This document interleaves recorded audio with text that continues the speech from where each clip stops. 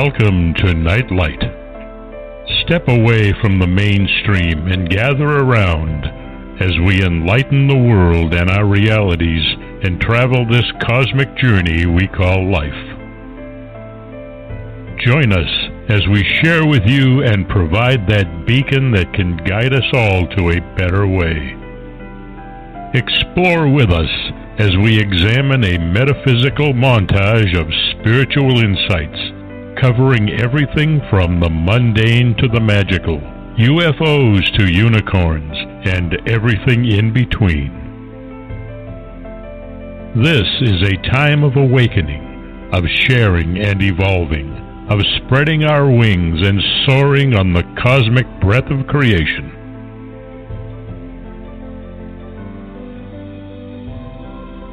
Come and join with other light-minded spirits as we weave our lights together to seek understanding, enlightenment, and, with a little luck, some wisdom. This is Nightlight, a reminder that you are never alone.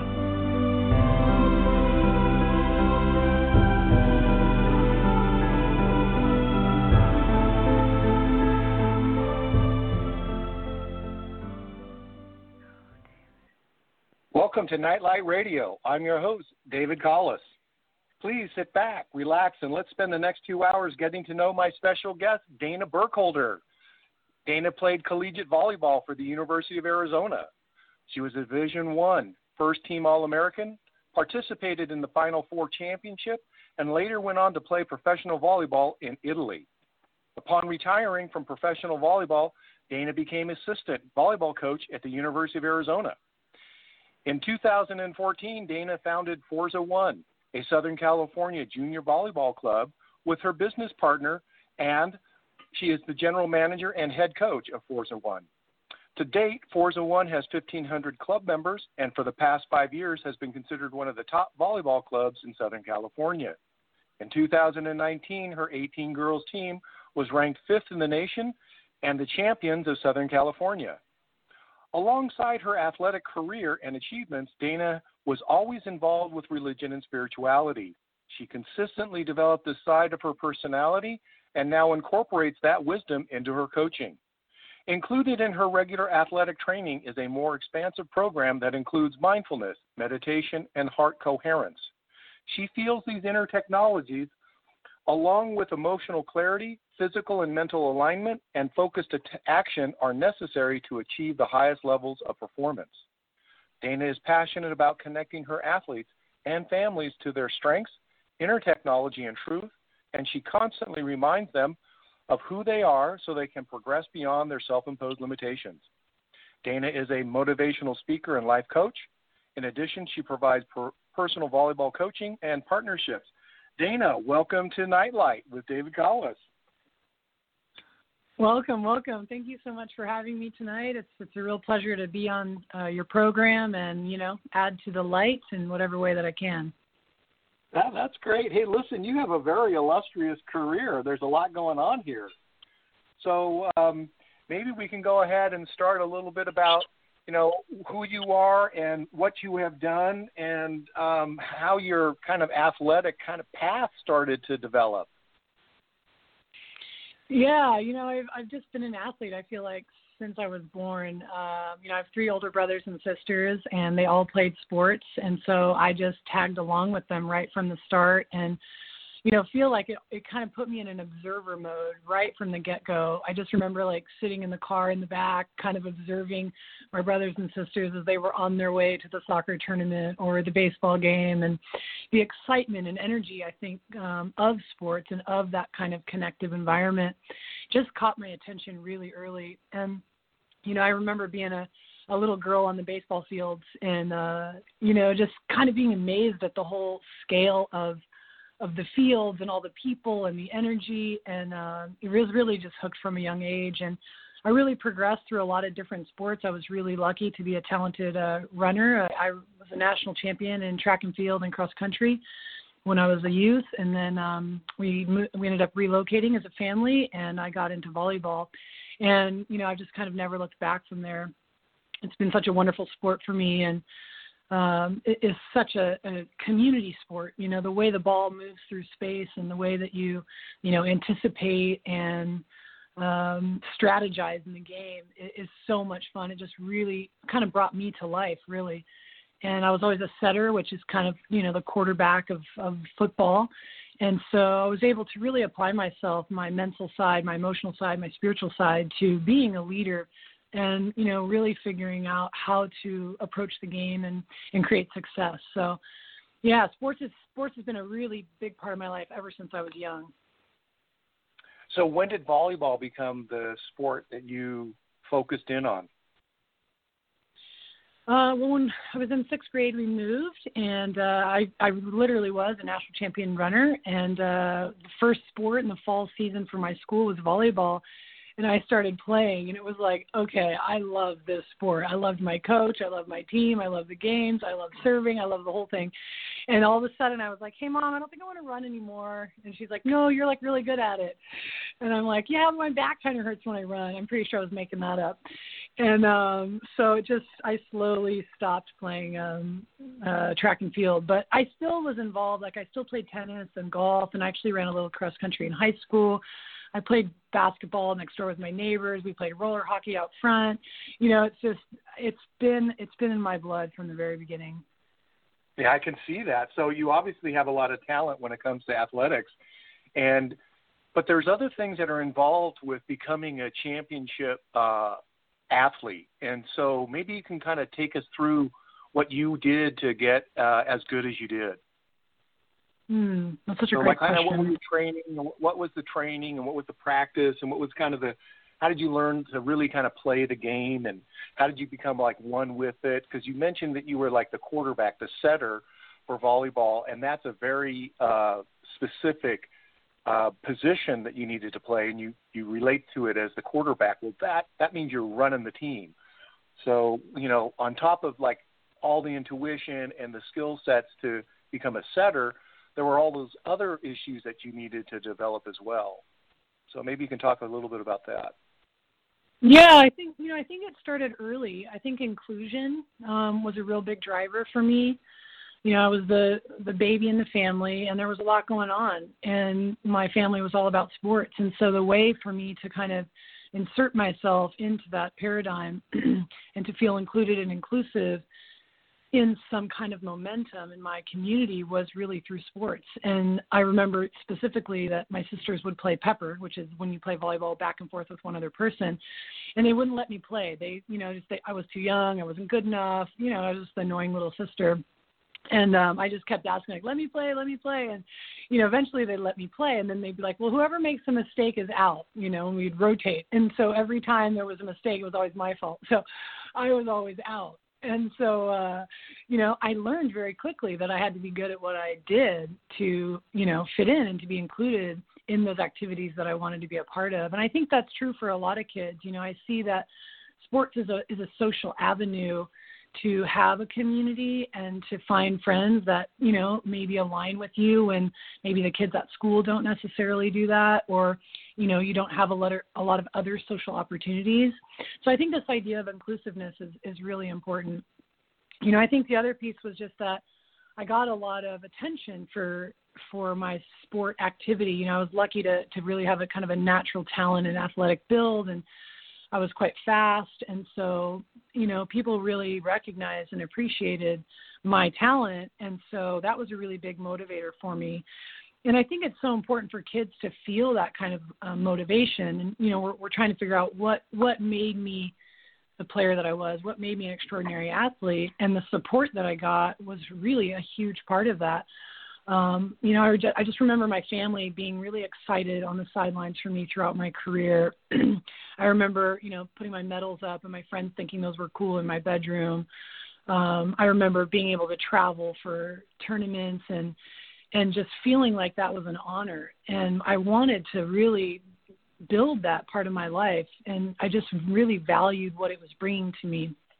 And so I think those two things. And then I think, just that it really kind of came naturally to me, and I just enjoyed it. I saw a lot of progress I remember I'd really not played a lot of volleyball when I moved to Bakersfield.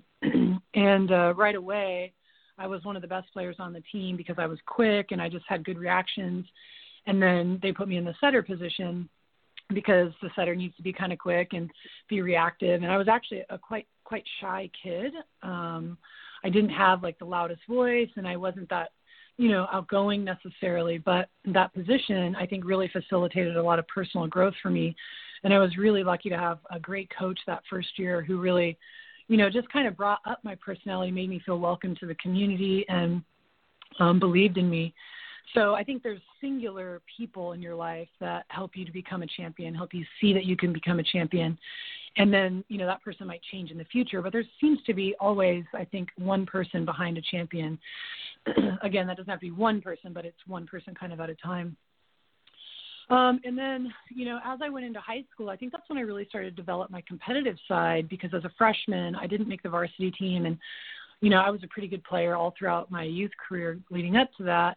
And not only did I make the JV team, but I didn't play all the time. And I just remember being so incredibly motivated to get on the varsity team and to prove to everybody that, I was good enough and I could do it and I could carry the responsibility, and all those things that you start to think about when you're, moving into those teen years, And so I just developed a new drive. I remember I started doing workouts outside, of practice, and, running laps around the neighborhood with my sisters and asking them to play volleyball with me more. And so I just started to formulate goals in my mind. And I think that's because I, for the first time, had one that I didn't reach. And so that failure wasn't really a failure, but to a kid, it's a failure. It kind of went like, well, hey, if you want to be good at this, you got to put some extra work in. And so I think that was a real turning point. I ended up changing high schools and, just kind of shot to the roof right from there. I was really lucky to play for a great coach and a good program.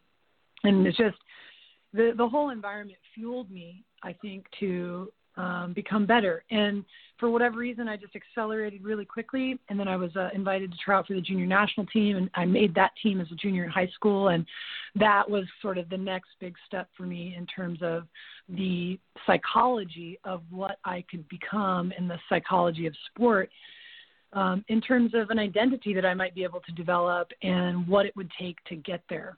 And so I became increasingly motivated, and I think just really passionate about the game. I remember that my commitment to practice has started to change that around that time when I was a junior. I happened to be on a really good team. We won the national championship that year.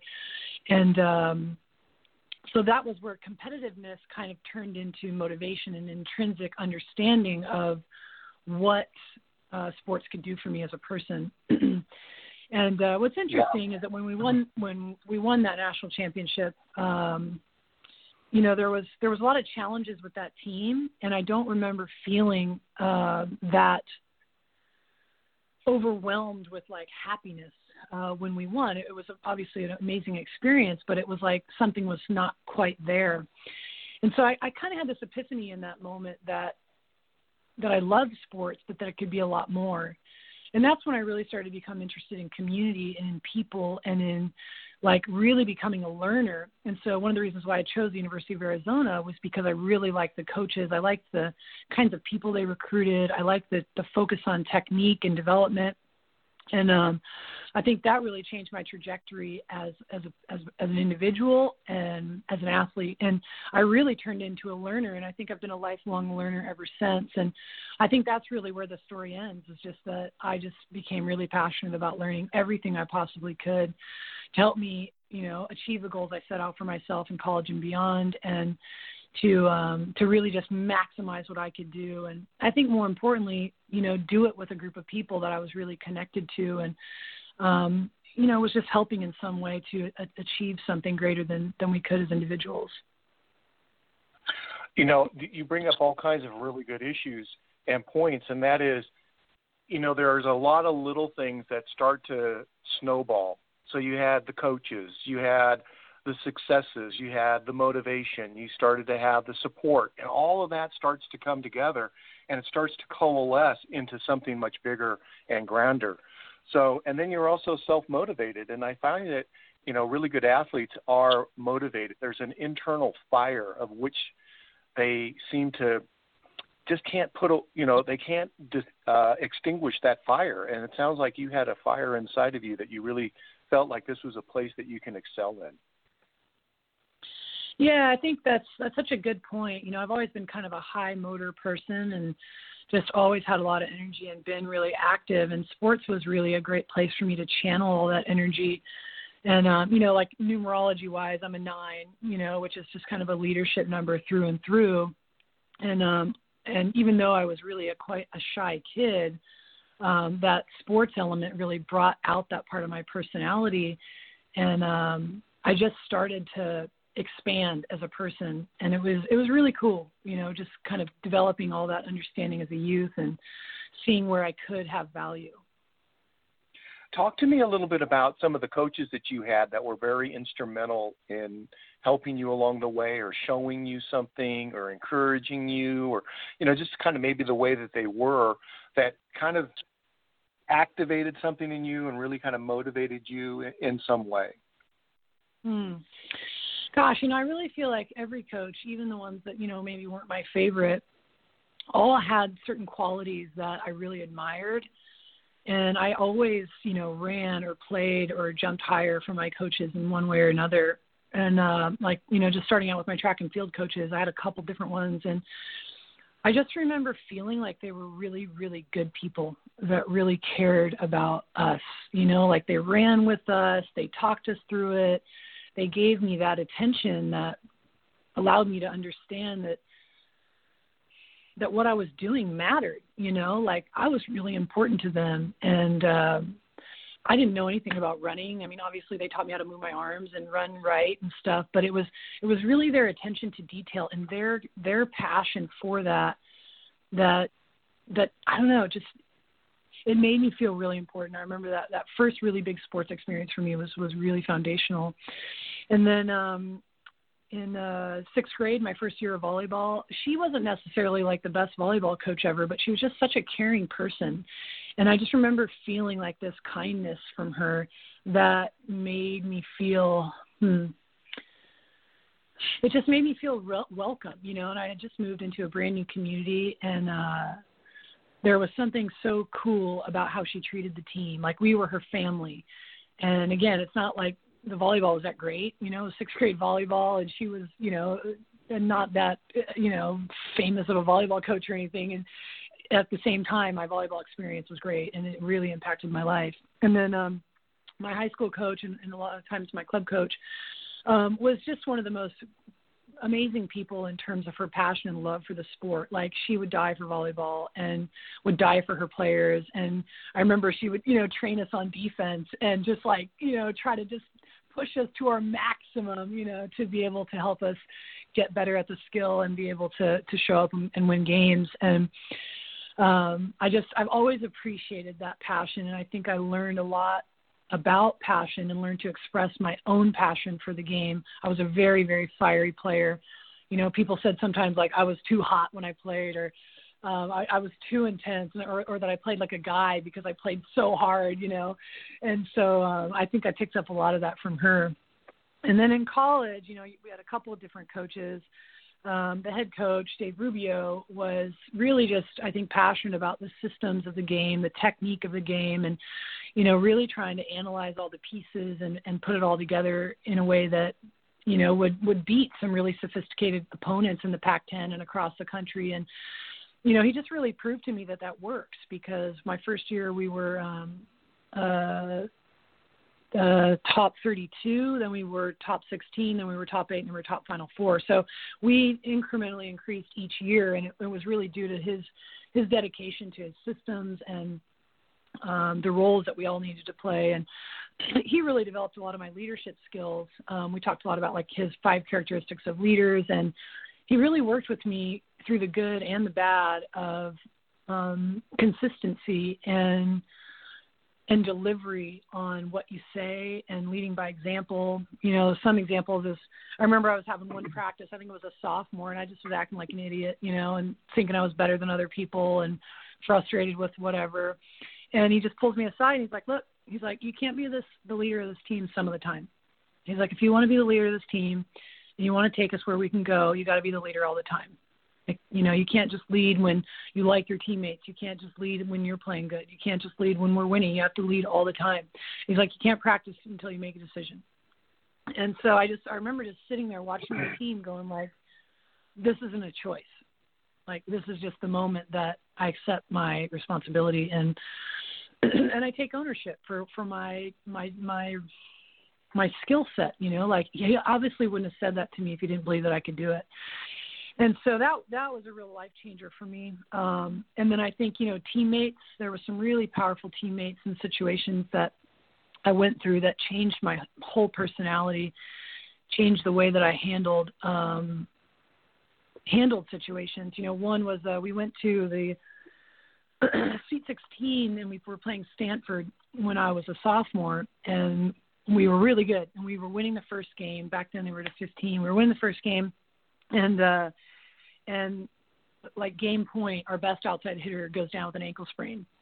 And a player that had to take her position hadn't really played much all year. And as the leader, I was frustrated with her throughout the season because I didn't think that she was really working hard enough to contribute to the team. And we just didn't see eye to eye on a lot of things. And so we didn't have a good relationship. And as a leader of the team, I didn't always value her or treat her, you know, as maybe I would have treated somebody that was starting or maybe scoring more points for the team. And so here we are in this like pivotal match, right? We're winning. Everything's going our way. Our best hitter goes down and she's the replacement. And we didn't have a relationship. I didn't prepare for that moment. I didn't respect every man on the team. And man, I cried like a baby after that match in the in the locker room because I realized that it was my fault, it was my responsibility, and that could never happen again. And ever since that day, I've sort of never left any man out, and my appreciation for people, not because of winning and losing, but because of the harm that it causes when you're not inclusive, you know, like right. There's space for everybody. Everybody's important. And so, man, after that, it's like even the people that I had to compete with were my best friends. And so, you know, it's not just that coaches are your leaders. Everyone around you is a leader. And I truly believe that, you know, we're all leaders and we're all followers. And so I think that's a pretty good outline of the primary influences on me as I was coming up in sport. Well, there's so many here, and you have so many like examples of just character development and being able to understand the game, but also understand each person, their roles, and understanding how they can be included as well, right? So, you know, maybe there's a deeper kind of relationship with the nature of inclusion as part of your development.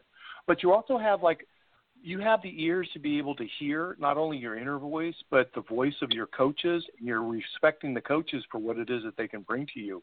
And so they have wisdom, and you're listening to the wisdom. And by doing that, you know, you're shaping yourself as well. I wanted to kind of talk a little bit about what, you know, if there was anything that you would like to talk about when it comes to having a championship kind of mentality. I mean, you went from 32, your first year you were, you know, ranked 32, and then the next year 16, then 8, and then finally in your last year you went to 4. Well, and then you got to play in the Final Four championship game. That's a really big deal. And so is there some type of able to kind of tap into that recognize the importance of the game, the tournament, and the play that was required?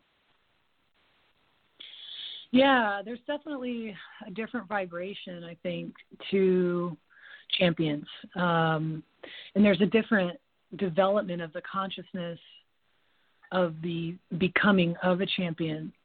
And, you know, I highlighted already some of the things that influenced me in that trajectory. I think something that, you know, always stood out to me was this idea of like attention. And when you put your attention on something, you know, fully, and you really put your energy behind it, great things can happen. And I just remember in college, it was like before I went there, the coach was like, hey, you can come here and you can do something really special. You can take this program to the Final Four. We're getting the other kids that you're going to need to, like, get the team there. You know, he sold me on his vision of how to do that. And it was like, when I made that commitment, it was like there was no going back. I mean, I just remember that we were going to get to the Final Four. I didn't know how it was going to happen. I just knew it was going to happen. And I just fully committed to myself to that. And I know that I put in the extra time with working out and, you know, building all the relationships that you have to build with your teammates to get them to come with you. And it's not always easy. Like, my teammates didn't always like me because I was pushing all the time, and I was really, really competitive. So practices were intense, and, you know, even things with my coaches were tense because I had an opinion too. And I wanted to be able to do this with this player, or run this type of offense. And they were really amazing with me. You know, the further we went together, the more we really built up a mutual respect. And I think, you know, so in becoming a champion and developing that consciousness, it's first, what's your attention on, what's your goal? And then it's being really aware of the steps along the way and working with all the pieces that you have. Like, people have no idea how many things have to come together to win a single game, let alone a tournament or a championship. I mean, it's just extraordinary, all the things that have to happen. And that's why it's so much fun, because there's so many cool pieces that you have to be paying attention to. And so I think that's the consciousness piece, is you just can't get to a championship level unless you're aware of a lot of things. You have to be aware of the personal dynamics. You have to be aware of the, you know, the energy that's moving through the team and what's working and what's not working. And then you have to be able to find solutions and, you know, fill in the gaps and plug the holes kind of thing. You have to be really aware of personnel and how they're, you know, what their rhythms are and when they're on and when they're off and how to adjust. And so for me, I think that was where, you know, I really shined, and where I was able to help other people shine was through that awareness piece. Because I didn't really miss a beat, you know, like if things weren't working, I was able to adjust. If something didn't work in this game, I was able to change it for the next game. And there was certainly a team around me that was helping me do that. But I think that's ultimately what made me successful. And it was just that awareness piece. Yeah, that's a high degree of situational awareness. Mm-hmm. You know, and the other thing that I just love to hear is, like, you kind of planted your flag and you're saying, you know, everything is going to revolve around this, and we're not going to let this go, and this is what we're fighting for. So there's a real definite direction of where you wanted to go, and you move things in that way. And, you know, if you have that strong belief, and this is kind of goes into kind of the next chapter of what I would really like to talk about, and that is, you know, there's a spiritual dimension to all of this. But before we get that, I wanted to mention, you know, you got all the way, I mean, after you graduated from college, you ended up over in Italy, and you got to play professional volleyball there. And so your career was going along as a player, and there's all the adrenaline, there's all the identity, there's all the excitement, there's all the enthusiasm, there's the practices, and there's all of the work that goes involved with being an athlete. And then that type of your life, you know, comes to an end, and you now are faced with this transitional period of going from athlete to coach. And I was wondering if maybe you can kind of talk a little bit about that journey as well. It's the transition, you know, was that transition, you know, was it rocky? Was it smooth? Was it like, well, that ended, what's next? I mean, how did you kind of handle that transition? It was difficult.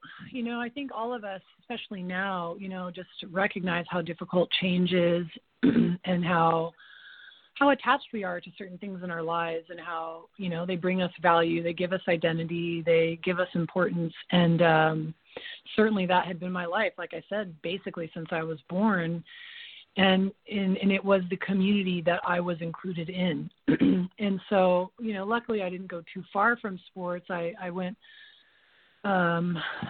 right into, well, actually, when I after college, I was on the national team for a while, and after that, I went into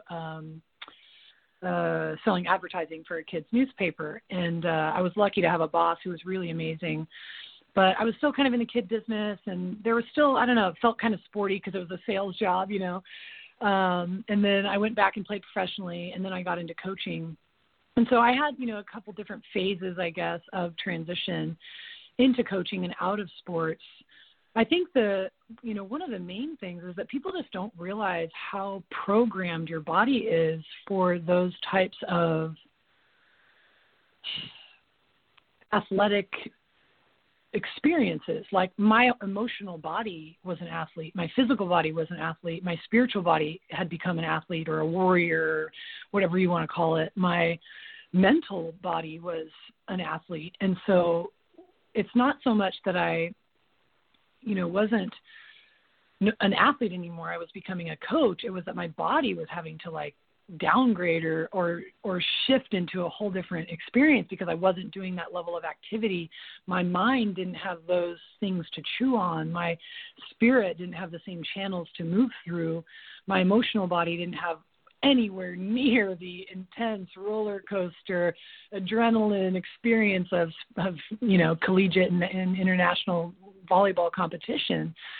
And so what ends up happening is it's like you're vibrating with all of that and you're sitting at a desk going like, what is happening, Yeah. And so it's like you're not even really aware of it, but you're like, I am really antsy. Yeah. So that's it's like, yeah. I was going to say you have to go through the complete detraining of your body and your mind. You're no longer training in the physical way anymore. You're no longer being physical. You're no longer competing, and there's no longer that stage in which you can, buckle under pressure or rise to the occasion. And there's a big shift in identity. That's a very, very big change in one's persona. And so, but, all athletes have to go through that because we all get older and your body starts, it's not as young as it used to be, as the saying goes. And yet, here you were, that you were able to, you had to face that very kind of difficult challenge, and then you moved right into coaching. So, part of your journey has several components to it, and you have the athlete and the high level of performance of the athlete, and then you have to go through the transition, and then you start your coaching life. And, based off of what you've been saying, coaches are really, really important, and you recognize the importance of their example, their wisdom, their insights, their techniques. It's kind of the big umbrella picture. And so you've been able to kind of transition from the one who has to engage in the physical activities to the one now having to, what would you describe it? Get your players motivated. You have to kind of rethink how you present yourself and what you have to present. Yeah, I think I'm just realizing more and more how sports are really a vehicle for transformation. They were certainly a transformation for me, as, I've expressed some of that here tonight. And people just don't realize how your identity is a collection of things. Like when I left playing, my identity wasn't just my name's Dana Burkholder. My identity was my emotional body combined with my mental body, my physical body, and all of the learning that I had developed through that experience. And so it's not like you just want to drop all that, And so as I shifted into a coach, I really went into a reflective place where I looked at that experience and I said, wow, like that really worked for me. That didn't. And if I'm going to go into an environment where I'm going to, teach and kind of become the driver in the vehicle for transformation for others, I really want to put together kind of, an insightful program. And so, one of the things that I realized towards the end of my career was that I just wasn't enjoying it anymore. And I think a lot of that had to do with the fact that high-level athletics are so competitive and there's so much sacrifice involved. Like people have no idea what high-level athletes give up to do what they do. You have to become so single-pointed focused to, be able to beat somebody in a 100-meter swimming contest by a 0.0001 second. I mean, that times that by like 100,000, and that's the amount of their sacrifice to win by that small of a margin. And so that's the thing about that. Yeah, I was going to say that's a very, very important point, is the nature of the sacrifice to get to the height that you want to get. So, if you were to, what kind of sacrifices did you feel like you had to make to be able to achieve the successes that you achieved? Yeah, exactly. And that, I think, I loved making a lot of those sacrifices, which was, I missed a ton of holidays. I pretty much missed all the birthdays. I don't even remember college. I was so focused on volleyball and getting to the Final Four. It's like, there was a lot of decision after decision that I made for sports. And it's not really that it's a sacrifice. It's just that those decisions make you who you are. And at the end of my career, I loved who I was, but I also saw that there was a lot more for me to become. And that's where I think sports can be an even greater vehicle of transformation. Like when I was an athlete, nobody was talking about intuition or mindfulness or, your emotional body and how it could facilitate, greater empowerment. And nobody was talking about anything related to the heart. And I was always a very heart-centered player. People always said, like, oh, my gosh, you always put your heart on your sleeve. You're such a passionate player. But, like, nobody ever talked to me about what that meant or how to use it or develop it as a skill. And so towards the end of my career, it just started to feel really robotic and started to feel all about, like, winning and stats and analysis. And it's like, that's cool, but it's not the whole piece. And at the end of the day, that's transformation for a result. It's not transformation for the person or the spirit. And so I've just become increasingly interested in the transformation of the spirit and transformation of the character. And so, I think I'm less interested in sacrifice and more interested in insight and really being selective about the type of environment that's created for athletes. I'm really committed to providing things in that environment that lead to more self-awareness and a higher level of understanding of different concepts that translate into a better life and a better way of living. Because I think kids need that kind of information, and it makes you not only a better athlete, but it just makes you a happier person. And that's really what I'm interested in. You mentioned, not necessarily off the air to me before, you talked about the player development platform that you've been developing. Why don't you talk a little bit about that and what is that? Yeah, I think player development is really kind of at the center of my heart right now because, again, I'm looking at sports as a vehicle for transformation, vehicle for development. And so, what's in the vehicle? There's a player in that vehicle, and the player is becoming something. They're not just becoming an athlete, but they're becoming a student. They're becoming a person in their family. They're becoming part of our community. They're eventually becoming part of our workforce, and they're becoming a leader of themselves first. They're becoming leaders of others second. They're learning how to become communicators and, figure out like how to actually have a conversation with the changes in technology and social dynamics. They're learning how to, have critical thinking skills and find solutions. And so this is the foundation for how I'm even thinking about the player. And then I'm thinking about where do we want to take them? And for me, I really just want to help people get to where they want to go. And so I can't take anybody where they want to go unless they're first aware of where they want to go. So that's where that self-awareness piece comes in. So one of the foundations of our platform at Forza One is attention, and helping the players understand that their attention is a choice. And they get to put their attention on what they want, and that their attention is really a currency, and there's only so much of it. So they need to be really selective with how they use it, because there's lots of things trying to get their attention. And so if they walk through the door with their attention on getting better, if they walk through the door with their attention on listening to the coach and learning more information so that they can change their level of understanding, they're going to be able to apply themselves to their training and their jumping and their running and their hitting on a totally different level.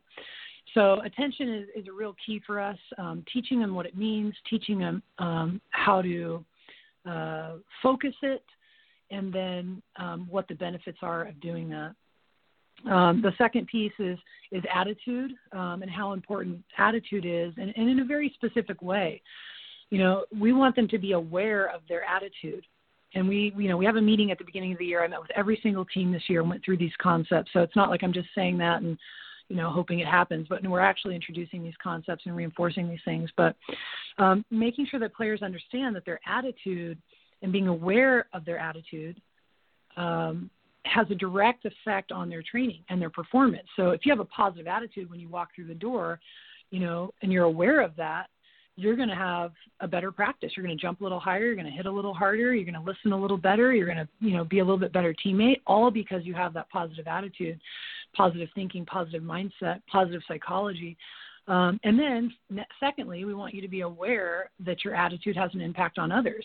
I mean, I don't know about you, but I like being around happy people, and happy people tend to be pretty good at what they do. And so if you come in the gym and you're excited, you start passing that around, you give somebody a high five, they start feeling good. They're now jumping higher, hitting harder. Pretty soon the whole team's like feeling pretty good and high fiving and having a really positive attitude. And I mean, anybody will tell you that a team that's got good energy is going to beat a team that doesn't have good energy. And I try to explain to the players that, high level of performance really goes with a high level attitude. Like, I don't know any really high achieving people with really crappy attitudes. And so I just think it's so important to explain these ideas to players so that they understand who they are, where they're going, and they understand that process of transformation and can really start making decisions for themselves and choosing how they want to engage the game, how they want to engage the coach in practice. And, I think the third piece is just commitment, and understanding what commitment is. Like, commitment is this word that's thrown around, and everybody's just kind of like, oh, that sounds too serious for me. But commitment is, it's such a powerful, loving concept, because when you commit to something, you show up. That's the first way to show that you're committed, is just you're there. But that's just the beginning, to really show and demonstrate that you're committed, you're tuned in. When I'm in the huddle listening to the coach, I'm demonstrating my commitment through my eye contact, through nodding my head, through actually listening and processing the information. That's a higher level of commitment. If I show up early, I'm more committed. If I make sure I warm up well, I'm more committed. If I follow up and have a conversation with the teammate after practice about something that wasn't working, I'm demonstrating higher level commitment. So, this is player development. This is character development. It's the development of an athlete who is really playing with purpose. And I just feel like every single one of those things I've just presented translates into life and into success and in any category. And I mean, I just feel like kids need help, life's really challenging. There is obstacles left and right. And just looking at this situation, I mean, I'm so thankful that we had these meetings at the beginning of this season, because I'm going, wow, these kids, might have the opportunity to win this really difficult situation, because they understand how important their attitude is through this process. They understand how to focus their attention when there's all kinds of crazy things going on. And then they understand how to stay committed to the things that they're passionate about. So it's it's really just a formula, and there's lots of other components to it, but that gives you a nice foundation of what we're looking to do. One of the things that you was emphasizing here, at least to me, was the nature of joy, and how much joy you can have by just being involved and paying attention and having the right attitude and being committed. Is that there's another layer of awareness and consciousness and energy that is experienced because of all of that. Oh my gosh, yeah, you're just making my heart smile right now. I know, but it just seems so natural. Attitude is such a big deal. I mean, if you're negative, what do you think is going to happen? Right. Yeah. Exactly. All your worst fears are going to be realized if you have a terrible attitude towards things. Like, oh, I could never do that. Well, you never will. Right? Yeah, totally. And that's ultimately what I love so much about sports, and that's why I started coaching. And that's one of the reasons why I left playing, was it just got too serious, And even though I was a really intense player, I mean, nobody would ever tell you I didn't love the game. I love every single aspect of it. And I think teaching players to celebrate is so important. So we have all kinds of things we do. to teach them how to celebrate and, do silly cheers and high tens and really support one another on the court and, give good eye contact and, I don't know, just like love the process. I know, last year I had this really incredible team. Like you said, we were the top team in Southern California, which is a huge achievement. And we were about halfway through the season, and we were having a meeting about like what was it going to take for us to continue the trajectory that we were on, because we had already qualified for nationals.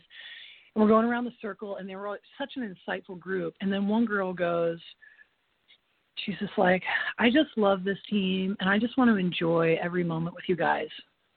And it was like, when she said that, I knew we had every piece we needed to win because, like, that was really the foundation, and she was such a happy kid, and everybody on the team was like, yes, like we totally need that. And so that became a foundation for our team, like actually talking about loving what we were doing and enjoying each other and like loving every single practice because we cared so much for one another. So yeah, that's the component, even though it's not talked about very often. Well, so tell me, like, by just that attitude, what did it do to the other girls? It brought this whole nother level of appreciation to our training. It also brought a sense of relaxation because, it's intense to try to, win a championship. And I don't know, there was like this lightheartedness about what we were doing because it was for love and not for a medal. And so I just remember there was a shift in the dynamic. It's so hard to explain, but I just remember being in the huddle with the team, and it was like, the shoulders were relaxed and they were happy to be there and they were engaged with not just with me as a coach, but with each other. It was like, hey, I really want to get this play with you. I want to work this out with you. And it's so cool as a coach when you can become invisible. And, I kind of think of like a team like the Flower of Life or the Seed of Life, and that the coach is sort of in the center of that toroidal field, generating all of that energy for the team to move through. Until team and the exterior elements that are moving through that start to generate enough energy for the sort of the center of the circle to disappear into the void. And that's the kind of magic that happened with this group. And love was the foundation of that. And then I think they just like started to hang out together all the time. It was like at tournaments, they were always, sitting on each other's laps, eating carrots together, going whatever to watch other teams together, and the whole dynamic shifted. So, okay. So, the other attitude, which is kind of the attitude that I grew up with, which is that you had to have like this killer instinct. You had to have this killer attitude. You had to recognize that the other person on the other side of that net or your opponent was somehow an enemy. But that's not where you're going with this, is it? No, not at all. I love everybody. And, like you can't Talk play about without that. Talk about that. Yeah, well, I mean, it's just like sport is community, and we've really turned it into something else. And, competition is great, but competition is also very unhealthy in a lot of aspects of sports right now, and it needs a lot of attention. And I think there's a new paradigm on the way. And, so I've really worked to redefine what competition means. And for me, it really means striving for excellence in everything that you do, like literally what you do. Like it literally has nothing to do with anybody else. I don't know about you, but if I win a medal and I don't feel good about myself or what I did, the medal means nothing. So winning the competition really doesn't have value. But if I finish third or I finish 10th or I finish first, and I'm like super proud of what I did, and I know who I am and who I've become, and I feel like so connected to these people that I did this journey with, that medal is like worth $1 million to me, right? So it's who you become through competition, the excellence that you've strived and achieved. That is what competition is for me. And so, yeah, I just love everybody. I love what everybody's doing to become the athlete that they can be. And I can't play without a partner. And, the better they are, the better I'm going to be, and the better I'm going to have to be. And I'm into that, like I want to go as far as I can, and I can't do that, swimming laps in my own pool by myself, There is an element that you need to have something on the other side to get better at. So, Otherwise, you can never really start expanding out or evolving unless there's somebody there or something there that is blocking your evolution. I used to say, if you want to, I was going to say, I learned how to surf, and so, it's one thing to learn how to surf on, 1 or 2 foot waves, but boy, when it starts coming up to where it's double overhead and you're surfing on a reef or something, there's a whole nother level of challenge that's required for you to be able to manage that wave. And I found myself, needing to have other challenges that were much bigger than myself to get better. And you seem to be talking about the same thing. Yeah, that's just so brilliant, David. Like, really needing environments to help us go beyond, seeming limitations and to help us elevate our game. It's so funny. I was at the beach today, and I somehow landed in front of the 2 best surfers in the whole water. I mean, these 2 guys were just unbelievable. Ripping it, huh? They knew how to swim in perfectly without really getting crashed on. They knew when to get off the wave at the right time. And then it was kind of a high tide, and the waves went crashing real fast. And so they would pop up like lightning, and then they would just jam their board and make it just accelerate. So they were surfing the same waves at about 15 miles an hour faster, or I don't know the speed of surfing, but about 15 miles faster than everybody else, because they knew how to challenge the wave, right? They knew how to challenge themselves in the wave. And it was so cool. Surfing is so incredible. Well, that's where you start elevating I call it consciousness, so that you can start actually playing the game and really understanding how deep that consciousness goes. Yeah. Yeah, I mean, I was watching this surfer, and he was doing things with his board that demonstrated the consciousness in his pinky toe and consciousness in his toe to his hip and from his hip to his left shoulder and in his board and his fin to the wave and then into the timing of the wave. All of it's interconnected, and that's why sports is so extraordinary and so essential for our community and our youth in a time when things are being taken away, is that it is a developer of these kind of insights and interconnectedness that help us become who we are. And this surfer was like, he was right in front of me, and he was almost done with the wave. He jumped, he flipped up out of the wave, flipped his board in a 360, and then landed on it again. I mean, I don't see that very often. And it wasn't even a good wave, And he just having so much joy out there. Yeah. Yeah. I love those stories. Hey, so as a coach, we've been talking about the platform and the attitudes and the commitment and things like that, but are there any other challenges that you face that are, a coaching challenge versus a player challenge? Oh yeah. Coaching is a whole different level of management. As a player, the players respond to you a lot differently. And the dynamic on the court is much different than the dynamic is as a coach from off the court to on the court. And so you have to build rapport in a very different way. You have to teach the players how to build rapport with each other. You have to really create a language that they can receive from you and then take on as their own and start to utilize it without you. So there's all these really amazing stages to coaching, and the challenges are just so different. And really that's what makes it so fun for me. I feel like I'm, I put together a plan, we start in on it, and then I just go right into observer mode and, see if I'm getting the movement patterns that I want, see if I'm getting the level of understanding that I want. I can tell if I say to a player, hey, you need to get your left shoulder down a little sooner. And I can tell on the next ball whether they got it or not. I can tell if they even understood what I said. I can tell if they understood what I said, but their body didn't understand. I could tell if they understood what I said, their body understood, but their body won't do what they want, So there's the level of attention as a coach is, I don't know if it's higher, but it's different than it is a player. And, really being able to develop your vision and knowing what to look at and then knowing how to synthesize the problem and the solution and then be able to deliver that to the player in a way that they can receive it and take action on it is a real art, and for me, that's what I enjoy. I just love being present with people who are working on their game, and whether it's the mental game, emotional game, or physical game, they're all the same to me.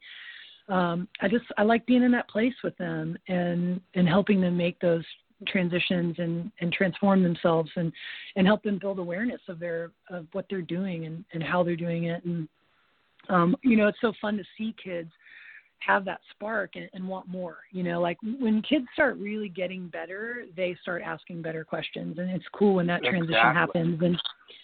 And then that's a whole nother level as a coach, when you have an athlete that can ask questions, or you have an athlete that maybe plays at a higher level than you do as a coach. So it's like there's never an end to a challenge as a coach, and there's never an end of application. Like everything that I experience in my life outside of sports somehow applies to sports. And so it's a really dynamic profession.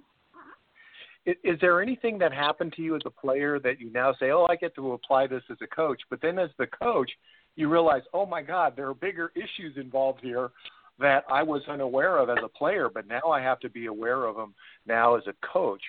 So you actually have to step into bigger shoes, and you have to start filling those shoes. So is there any kind of examples you have of what it took for you to kind of recognize, one, oh my God, there's other bigger things going on here than I was aware of?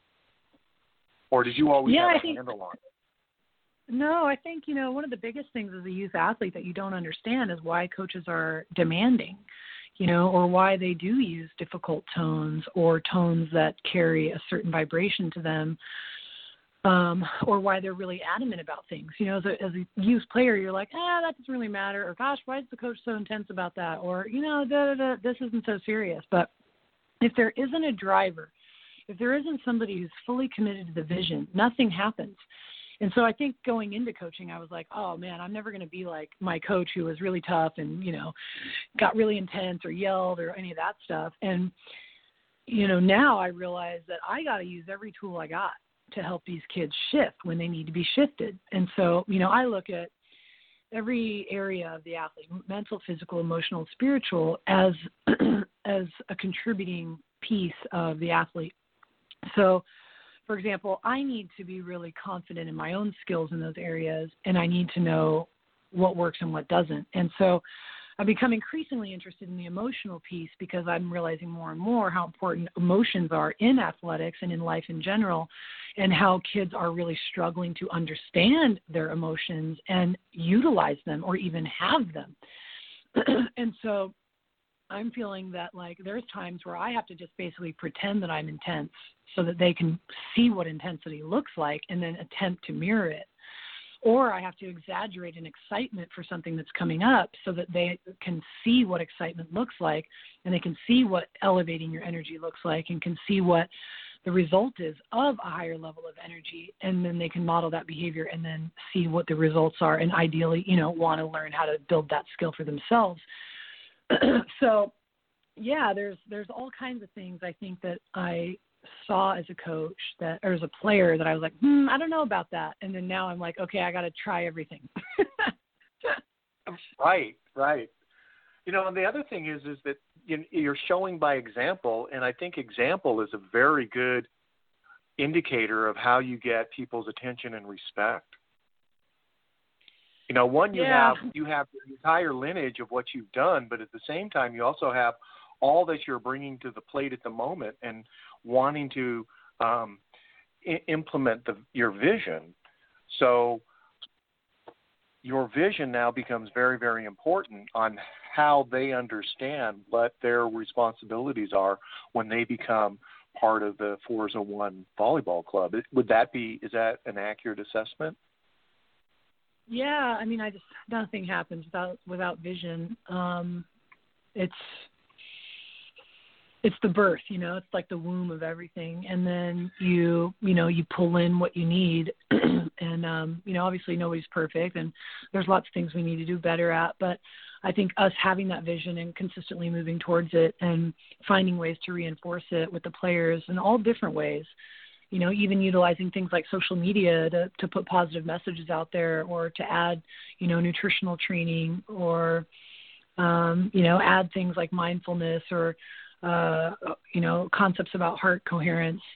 It's none of that would even be in my mind if I didn't have a vision to take athletes to a certain level. Right. I would like to, I want to switch gears, but before I do that, I want to talk a little bit more about when you're dealing with your kids. So, what are they, like 10 years old, and they go all the way up to about 18? Is that it? Is that the range? From 10 to 18? That's the range. So, so when you're coming in and you're dealing with the 18-year-olds, that's like one set. But now all of a sudden you've got to deal with 10-year-olds with a whole nother layer of understanding, which isn't as sophisticated as, say, as an 18-year-old. So that means you have to kind of shift around from being dealing with 18-year-olds to dealing with 10-year-olds to then dealing with the 14 and 15-year-olds. Or is that part of your program where you have coaches for that? No, we have different coaches for all different teams and different levels. And I think that, that comes down to like form and content. The content of the message can be the same at every level, but the form has to change. And that's where, educators at different levels know how to make those kinds of adjustments. And, probably one of the coolest things we've got going right now is that I coach the 18 ones and our 12 ones coach, for example, is amazing. Her and I see eye to eye on all of these kind of really important fundamental ideas, and she's applying them to her 12 team beautifully, but with a very different language, a very different, more fun approach. She teaches the skills at a different level than I do, but she's achieving the same thing, and you can see it in the energy of the team. You can see it in the focus of the players. You can see it in their commitment level and the intensity with which they're like listening to the coach, so it's like, it's so cool to see that this information is universal. It really comes down to the coach's ability to translate it to the audience. And so, we obviously work with our coaches and do coaches training and provide resources to help them do that. A lot of times it just comes down to the individual and their own creativity and understanding of, education and coaching and how to communicate with people. That's really important, coaching coaches. Yeah. So that must be part of your curriculum as well. Yeah, I love just working with everybody on every level of the organization. And, there's so many resources out there now. We've tried a bunch of different things with our coaches. And what's been cool about this, COVID time is that we've done a lot of online training and kind of created a nice library for our own coaches to see all the neat things that all the different staff members do and all the coaches do within our program. And then people are just starting to access the internet for education. And I mean, if there's anything that I like about the internet is that it's an incredible source of education. I mean, entertainment's cool, but I'm all for education over entertainment. And, I think that's one of the things that's made me so successful. And so we're really encouraging students and coaches to utilize the resources that we have to empower themselves, to inform themselves with a higher level of understanding and then a higher level of application. Yeah, it must be very difficult because you have a big building with lots of courts and you have all the kids there playing, and now that is shut down. So you're having to work through another problem of having to coach, not in an actual face-to-face facility, but through the internet. So what's that been like? Man, it's been like 100-meter dash. Yeah. And they had all kinds of new challenges for you to deal with, that you hadn't dealt with before. Yeah. And so now you had to shift gears really, really quickly to be able to manage, again, 1,500, kids that are playing volleyball. I mean, I find that that's just a huge feat. Yeah, and actually I want to rephrase that. It was like 100-meter dash backwards without a starting block. With 100-pound of weights on your back, right? Yeah. But I say that in such a fun way because I like challenges. I like when as soon as I recognized what was going to happen, I recognized the wave that was coming, and you can either get crashed by it or you can paddle out and get on it and start to ride it. It was like, hey, we got to step up for these kids. We're not going to probably provide, the most sophisticated online education you've ever seen, but we're going to provide it. We're going to knock it out of the park. And And we did that. You know, we provided over 100 hours of online education in the 2 weeks immediately after the shutdown. And then we provided a whole nother 100 hours the following month. And, you know, a lot of it was just incredible. Some of it, you know, we wouldn't repeat. But what was super cool, David, was, you know, doing a lot of film with the players and teaching them how to become observers of themselves and of the team, of their positions on the court, of the situations that they are going to face in the game.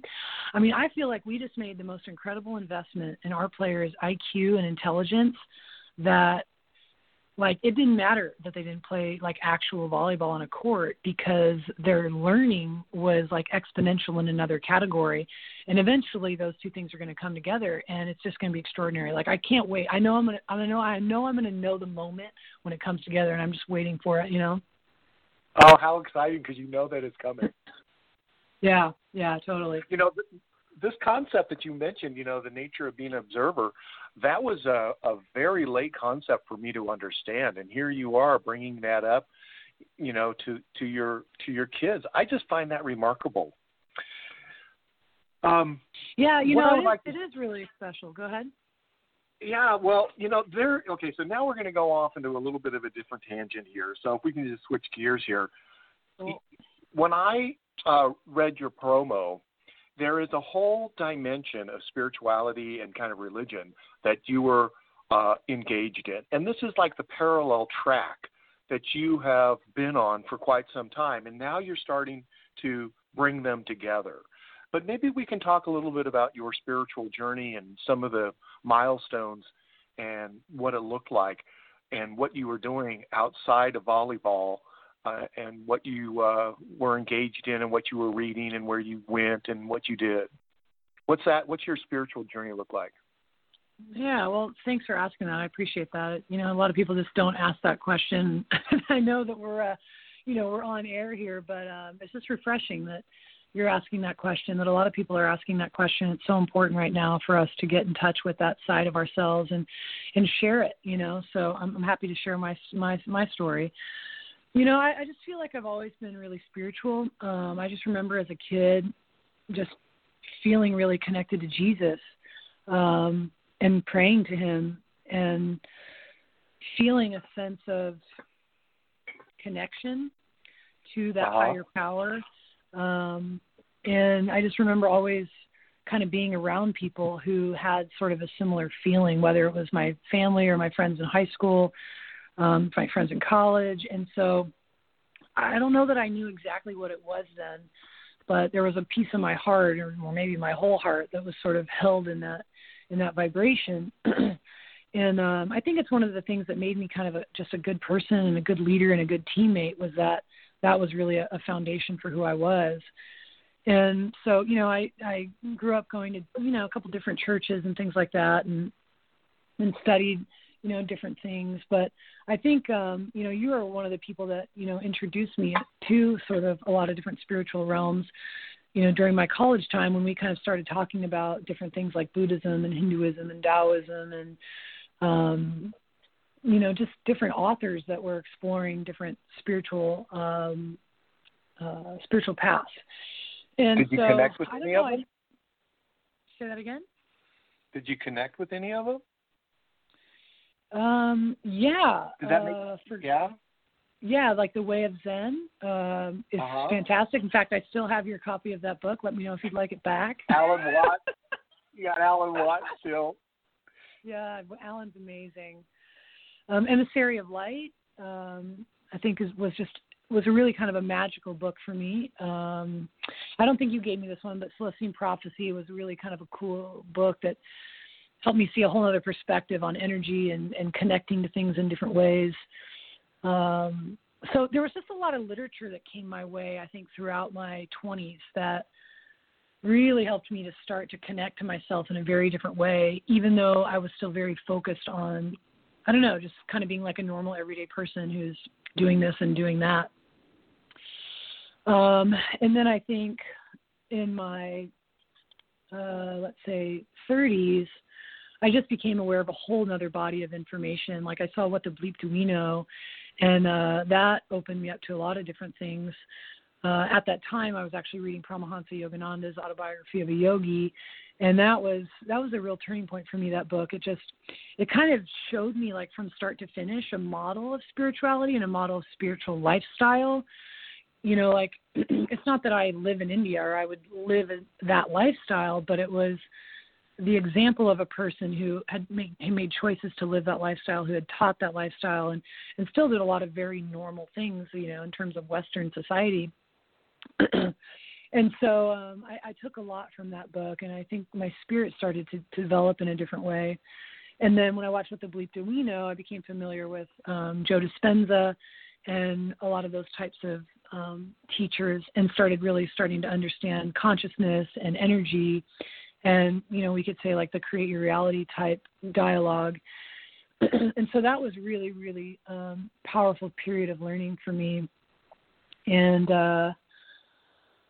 it's very different. It's very different from the Western perspective. Mm-hmm. So part of my growing up was, you know, business and do something, be something. And in the East, it's more like experiencing something. Mm. Yeah. And, you know, what are you experiencing? Right. And, you know, and here's the other thing, and it's very important, and that is there was a certain level of self-guided kind of tour that you took yourself, you know, and you allowed literature to guide and direct you, as well as your own spirit. And that was mine as well. I mean, I ended up, you know, collecting a lot of books and reading a lot of material, and I felt like my education had a lot to do with reading sources outside of Western perspective. Yeah, there's so much incredible material from all over the world. And, you know, once you start dipping into it a little bit, you realize how many similarities there are, and yet how unique and dynamic they all are. And it really just starts to become this like lotus, you know, just opening and opening and opening to layers and layers of who we are, and, you know, why we're here, and the types of experiences that we're able to have if we start to tune into different levels of information and explore our own consciousness and connect in community with people who are, you know, interested in the same types of things. Did you feel that healing was part of your spiritual journey? Yes, I think healing is ongoing. It is the journey. Yeah. It's not part of it, you know. I mean, all of us go through so many difficult things throughout our life, and, you know, most of them we're not even aware of until something's not working. And I feel like I had a lot of insecurities growing up. You know, I don't know if it was because I was the fourth kid and my brothers and sisters were older and just, you know, weren't that interested in me. They were doing their own thing, and so I was sort of left behind a lot. You know, we moved quite a bit, so it's like I never really had that like lifelong friend circle. And so, I was kind of a shy and insecure kid for a lot of my life, even though like on the exterior I was this amazing athlete and I was super successful and everybody thought I was amazing and all that stuff. But internally there was a whole subset dialogue happening.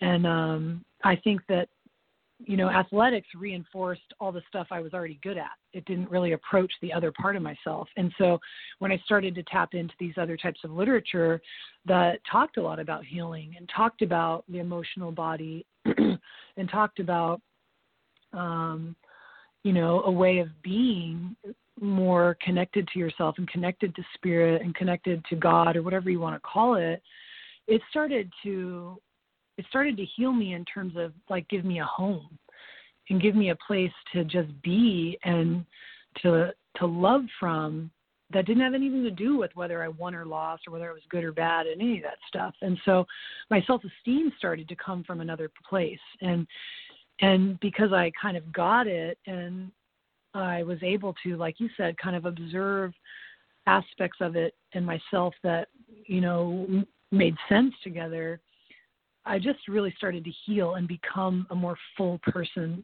and a more integrated person.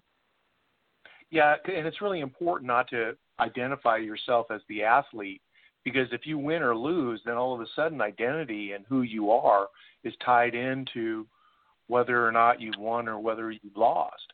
And spirituality brings in a kind of another kind of point of view, and that is, what's the consciousness here? What am I aware of here? How do I participate in this? How do I get better? There's all kinds of other issues that are involved when you start looking at things from a different perspective, like that you are looking into. So, what are some of the things that you have learned from all the research and all of the seminars that you've gone to and all the reading that you've done? How would you just kind of like crystallize some of that and formulate that as part of this particular journey? What did you learn? Well, first I would just say it's been extraordinary. I've spent a lot of time recently studying Dr. Joe Dispenza's work. He's just really doing some incredible stuff with a couple different organizations, one in particular, HeartMath Institute, who's just doing some incredible research and science around the heart and heart coherence and, our magnetic fields as individuals and how that connects to the magnetic field of others and to the magnetic field of the earth. And they're just doing extraordinary work. And if, any listeners out here have not connected to their material, I definitely suggest checking it out. But, for me, I've had to learn how to love myself and to nurture myself and to be in my body and really understand what that means. And, and a lot of that's come through meditation and sitting in my own skin, in my own body, in my own mind, and just kind of listening and figuring out what's there. And, if there's things that aren't there, then working with them. And there's a couple different ways to do that. And then also, putting in some programs that are healing and confidence building and appreciation oriented. I have such a different relationship with my body now than I did a year ago, 3 years ago, 5 years ago, 10 years ago. I truly love and respect my body as my vehicle. I've treated it so well now that I love it. It loves me. We work together. We've built a rapport. People might go, well, that's not very spiritual, but it's deeply spiritual. I mean, this is my temple and I can't be here without it. And so that's become a very spiritual practice for me. Really developing a different relationship with my body through, food and through food as medicine, through giving it more attention, through nurturing it with the way I speak to it, by putting it in environments that it can feel safe in and feel inspired by. And so that's been a really huge piece. And I think people need that so much today because we're, put in a society where we're just wrong. We're wrong on every level. We're too fat. We're not smart enough. We're, not quick enough. We're not intelligent enough. We're not this. We're not that. We're not this. And it's like, well, we all just end up feeling like crap. I mean, literally, our bodies feel like crap, and so then we put stuff in it to make it feel better. Unfortunately, that's mostly crap. And so then you feel like double crap, I'm sorry to use such silly language, but that's just what it is. And there's a lot of toxicity out there, and emotions are one of them. Yeah. And so now is just the time to just check in and realize that your body is literally your best friend. It will do what you want. It will help you. It will speak to you. It's the most sophisticated instrument on the planet. And I can say that with full confidence because I've engaged my own in that way. And I've witnessed other people doing absolutely extraordinary things with their body. And I'm not talking about athletics because they've started to communicate with it and care for it. So that's a huge piece of it. The other piece is, I don't think people understand the level of wisdom that they carry with them. Nobody knows you better than you, period, right? You. So spend time with you. And that makes a lot of us uncomfortable because we just haven't tried it. But when you spend time with you, and I've been lucky to be able to do that, things just start to unfold. Just for example, I have this painting in my house right here that's in front of me throughout this conversation. And the longer I look at it, the more I am starting to decipher the different elements of it and kind of what each piece means and then how it works together. It's so if I just kind of treat myself as a painting of different things and I just spend time looking at it or listening to it or meditating with it or just becoming more mindful of it, I just start to understand it and understand why it's doing what it's doing and all those things. And it just starts to kind of unravel. And then through that understanding, you're able to then start to craft it and cultivate it in the way that you want and really start to see what your strengths are. And it's fun. It's super fun. It's like surfing a wave, only you're surfing yourself, you know? Right. I have found that I am interested in other people and their journey and what happened to them and where they're going, and recognizing that, you know, like my grandparents experienced certain things. And I look back and I go, oh, my God, they really had this incredible life that they lived. And that was for them at that time. And now we're kind of at a different place at the moment. And we are now looking at the world differently. And we have a new set of tools and a new set of circumstances. And part of this, at least as far as I'm concerned, there's a spiritual dimension to what it is that we get to experience. And you have been talking about it, you know, really, really eloquently. And this is where you started to merge, you know, athletics and kind of the spiritual techniques into your program. One, you're a practitioner of it. Two, you're an athlete. And then three, you're a coach. And then as a coach, you have a bigger vision of what it is that you want. And you are now starting to apply all of these, you know, kind of these spiritual practices that some of them come from the outside. They come from the East. But then there's also the ones that are starting to emerge within the Western mind and the Western practices. And I know that there was a woman that you found very important when it came to child rearing and child development that you really, really liked, and you were able to apply some of her techniques into your coaching platforms. Can you talk a little bit about that? Yeah, there's actually two, I think, really influential people I've had in terms of like how to work with athletes, how to communicate, and then how to help them learn how to self-initiate. One was Mary Jo Pepler, who is an absolute genius, one of the most knowledgeable athletes on the planet, and one of the most incredible volleyball minds that will ever exist.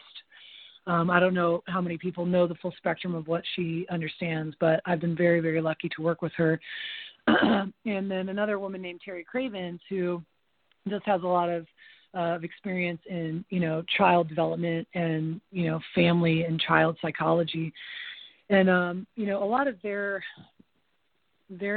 insight is based on the fact that you don't have the answer as the coach. Like, I might know how to coach volleyball. I might know how to get them to do it. But until the athlete is engaging, you don't have anything that will last. And so it's so important to be able to provide information and then step back, or provide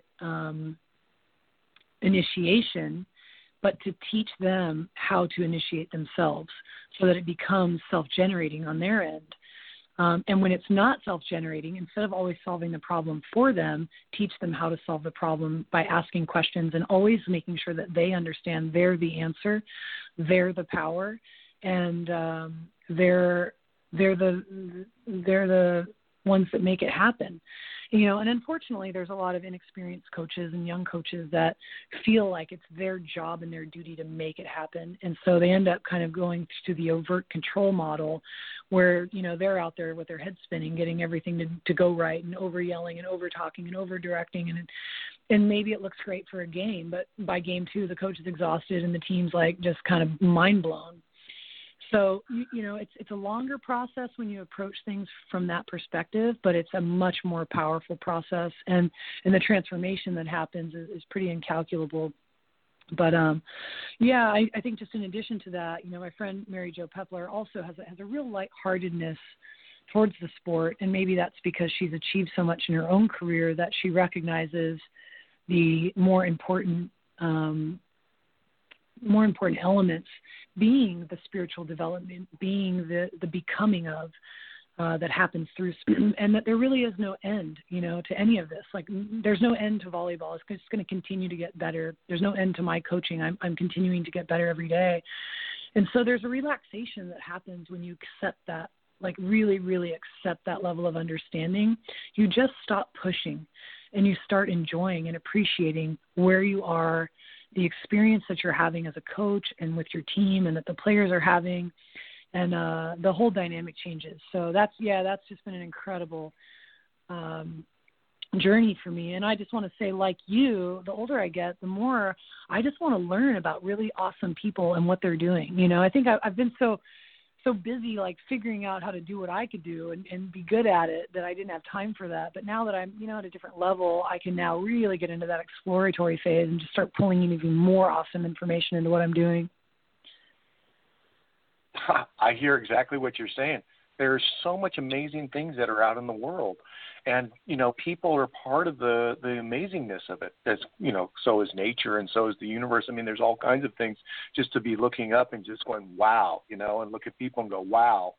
And unfortunately, we just have this system within our kind of in our society that is more about conformity and more about, in a sense, obedience and more about fitting into somebody else's mold. And you and I have spent a lot of time trying to break outside of the molds that we were supposed to be playing. So, you know, for me, it's, go ahead. Yeah, go ahead and respond to that.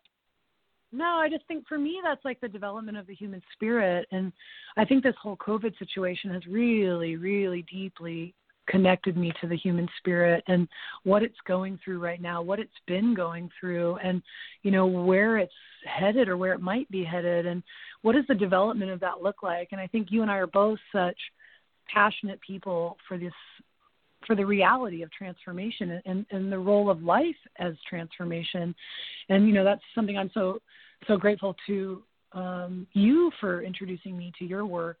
You know, through interviewing Jesus and your research and scholarly approach to Christianity, and really understanding Jesus as like the most incredible model of transformation and really that process that we all go through to become something greater than, you know, we started out as. And so, yeah, I'm just so excited about the human spirit and what it can become and what I can contribute to that element of our world. Well, I think you're doing just a remarkable job. And just kind of getting back to what when I did my research into Jesus, you know, the question is what kind of man was he? And then as I really explored that, I started realizing what his spiritual techniques were. And he spoke what he meant. He spoke his own truth. And it showed through example how you engage the world. And see, you're doing that through all of your the way you teach, the way you act, the way you talk, and what you share. So there isn't something outside of Dana that Dana is grabbing onto and saying, "Hey, look, this is for you. I know this is good for you, but it's not good for me." You are very consistent with what it is that you are engaged in. But you know, I kind of want to mention a little bit about like what this pandemic is doing for you. You know, there's a form of isolation and we're all kind of isolated, and yet you're finding that this is a very good time, like an incubation time for you to kind of do some deeper studying. You know, what's going on for you?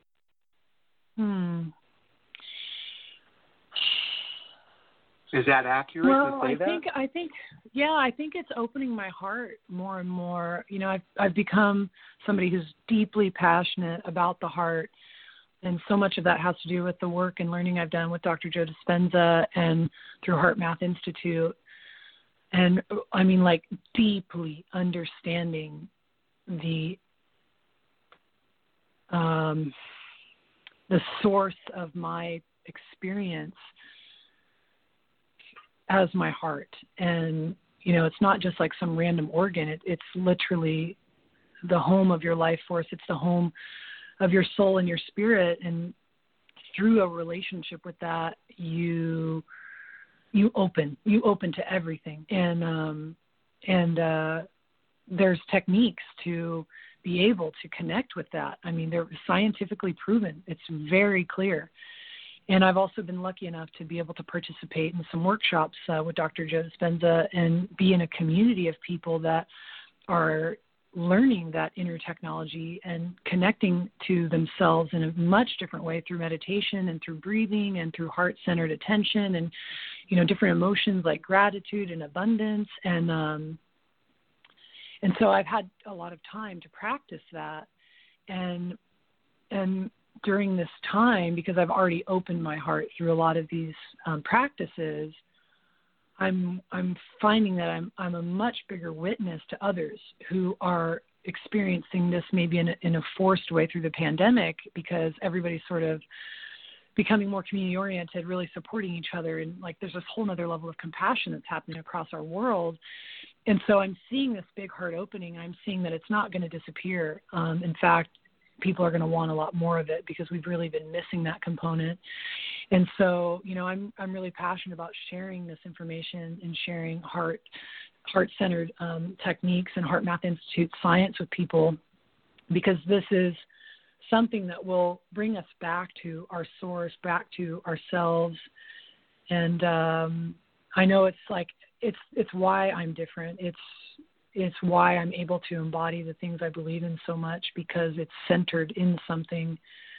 And that's, you know, it's sort of abstract, but it's also a very real experience. And, you know, we've always needed models in the world, but I think because there's so many models in the world today that are putting people's attention on things that just really don't make you feel better, that we need models that really help people connect to things that have some type of reality to them. You know, like, I just don't care like how much plastic surgery you have, you don't really feel better about yourself. You probably actually feel more insecure because you're so crafted, you know, or and it's just like, where is the focus of our community going? And I think more and more people are talking about mindfulness. More and more kids are aware of mindfulness, and that's just going to be a huge part of our future. And so I think I've just been tapping into that and becoming more aware of that through this process. You know, there was a lot of the books that I was reading, you know, there's a lot of it didn't make a lot of sense because there were such different concepts and new concepts, and they were outside my scope of understanding. They were outside our kind of our society. And when I was reading the Egyptian Book of the Dead and the judgment, the person after they die, if they get to go to, essentially they get to move on, they were weighed against the scale, and their heart was essentially taken out of them, not literally, but their heart was taken out, and it was laid on a scale, and it was weighed against a feather. And I thought, what the heck is that all about? You know, it just doesn't even make any sense. Well, of course, now it's making an enormous amount of sense, because what does it mean to have a heart that's as light as a feather? It's what you've been talking about. It's how we connect to, you know, yourself, to others, to the world, to the universe, to the divine, you know, to all the things that we do. And it has a ripple effect that just kind of pours out from us. So yeah, and we like there. Yeah, and we naturally like love people who are heart-centered. And, you know, I was watching a talk from HeartMath Institute, and they were talking about how, you know, the heart actually has a brain. It has like neuronites that are brain-like cells that, you know, think technically, and that the heart actually sends more information to the brain than the brain sends to the heart. So there's more ascending information from the heart to the brain than coming down. And I just thought that was the most incredible thing I'd ever heard, because I was such a heart-driven player, and I really did kind of do extraordinary things. I was incredibly creative. I was able to really maximize what I was able to do physically, and I know now why. It was because I was such a heart-centered athlete, and I tapped into these realms that like a lot of people didn't tap into for whatever reason. Maybe they were more fearful, or maybe they had a different background. I don't know, but I know that like so many people will tell you that the teams with heart win, or the athletes with heart are the best. And it's like, hey, like maybe we should start looking at this science and going like, this is more than just like, ooh, I'm an airy fairy, I love everybody kind of thing. It's like, no, this is like a technology that can greatly benefit our personal experience of our bodies and our psyche and our emotions, and also really, really, really benefit our expression out into the world. not just on an electromagnetic field level, because our electromagnetic field of our heart is constantly interacting and contributing to the electromagnetic field that surrounds the planet, but it will also actually impact the physical world and, the community at large. So this kind of starts to bring us into, moving into this new territory, because another thing that I noticed, when about you is that there's now a bit of a philosopher and a sage to you, and you're now bringing this spirituality and athletics together in a way that is, I think is just really quite beautiful. And I was wondering if there's something, or some practice or some technique that you are asking your players to engage in that would become more heart awareness or become more mindful. Are there practices that you're involved in, or are you just kind of generally speaking about these terms? So, we had the meeting at the beginning of the year, and we introduced these ideas. And then all throughout the season, we spend, 15 to 30 minutes a week doing player development with the players. So we have like a classroom in the gym, and then we have a team room in the gym, and then we have a couple carpeted areas where teams can gather, so that once a week they're focused on developing the player. And so we script some of those as a club, where they'll do mindfulness type exercises. They'll do a breathing exercise. They'll do character exercise. They'll do, how to be a great teammate exercise, which all of those things fall under the category of mindfulness. Like, you can't be a good teammate unless you're mindful of what a good teammate means and what the qualities are of a mindful teammate. You can't be aware of whether you work hard or not unless you understand what working hard is. So when you work with kids, it's not necessarily that you have to meditate all day. It's that you have to educate them about all these concepts that lead to self-awareness and give self-awareness a definition. So that's been our modus operandi, is these player development things. And, we also watch film. We also, talk about volleyball. We, do different graphs on the board and things like that. But this is a huge element of what we're doing. And then what was so cool was with the whole COVID thing is that we went to a lot of online stuff. And so I led some leadership classes as well as some of my staff members. And then I led some mindfulness training. And the kids just loved it, like they want to know about this stuff because Olympic athletes are talking about mindfulness and CEOs are talking about mindfulness. And frankly, a lot of the most successful people in the world are talking about mindfulness and meditation, and they're curious and they want to know, like, hey, what's this all about? And so we are going to be introducing the HeartMath Institute meditation, and they actually don't call it meditation. They call it heart-centered breathing, and I actually can't remember the name that they use, but it's a meditation like mindfulness type practice that they do. It's all science based. It's breathing based. It's really, really simple, and it's extraordinary. Like the things that they have demonstrated scientifically is extraordinary. And so for me, this is the beginning of the development of the super athlete, the athlete that's connected to their heart, the athlete that, is more in tune emotionally and able to balance their emotions, the athlete that becomes more intuitive because of those two things. They're not, all blocked and jammed with fear and stress and over competitiveness. They're actually open.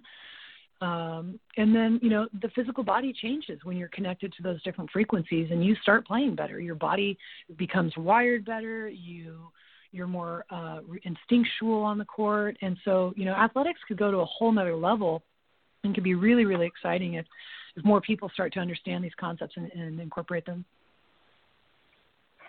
I agree with you. So I know that there was a question that you sent to me, and it was called, why is it important to learn and listen? What was that? What do you mean by that? I've been, all of us, right? We've all been basically stuck at home, and what are we doing? We're having conversations. It's freaking awesome.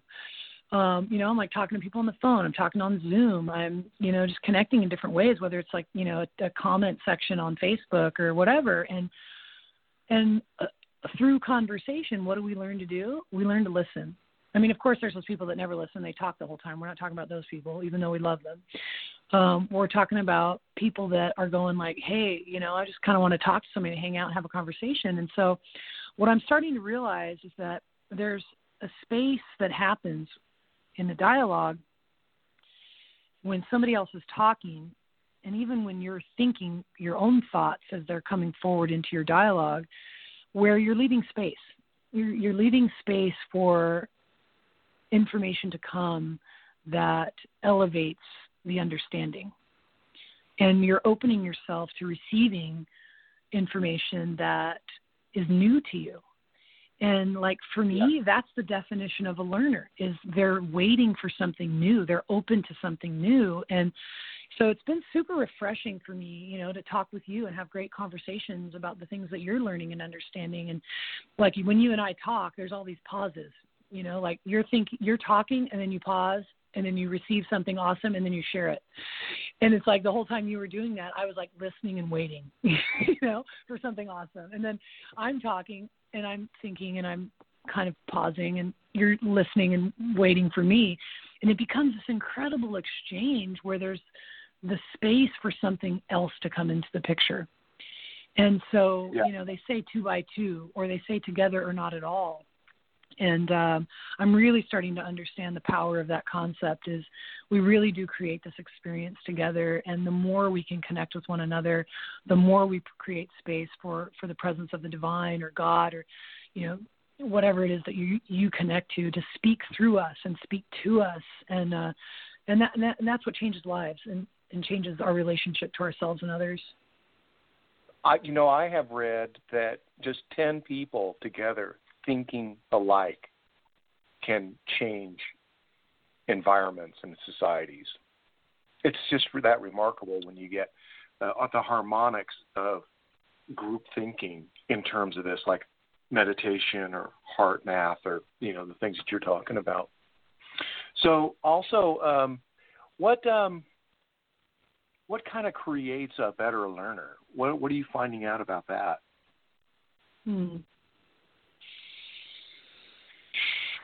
That's such a great question.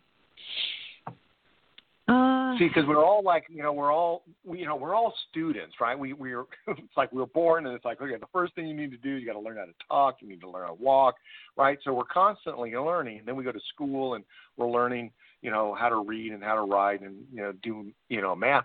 And so, and there's other things that we're learning as well. But how do we keep that attitude moving forward, through, well, not only just through sports, but just in life in general? I mean, are you finding that as a challenge, or is it just kind of the way that maybe you and I happen to be? We're both very, very, very curious.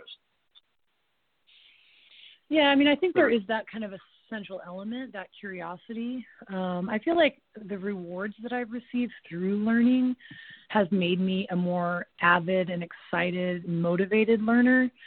Like doing Dr. Joe's work, for example, I've studied all kinds of spirituality, as I said, for like 20, 30 years. And as soon as I started doing the meditations with Dr. Joe, I changed completely.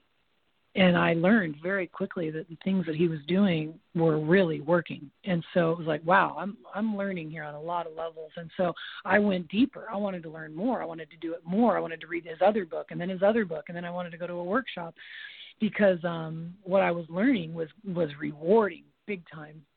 And I think that's one of the things that people are struggling with right now is that there's a lot of stuff out there that gets you nowhere, I can't believe how many ads there are on YouTube for different health programs. And it's just like, basically tune into your own body, start listening, and it's going to tell you what it wants to eat.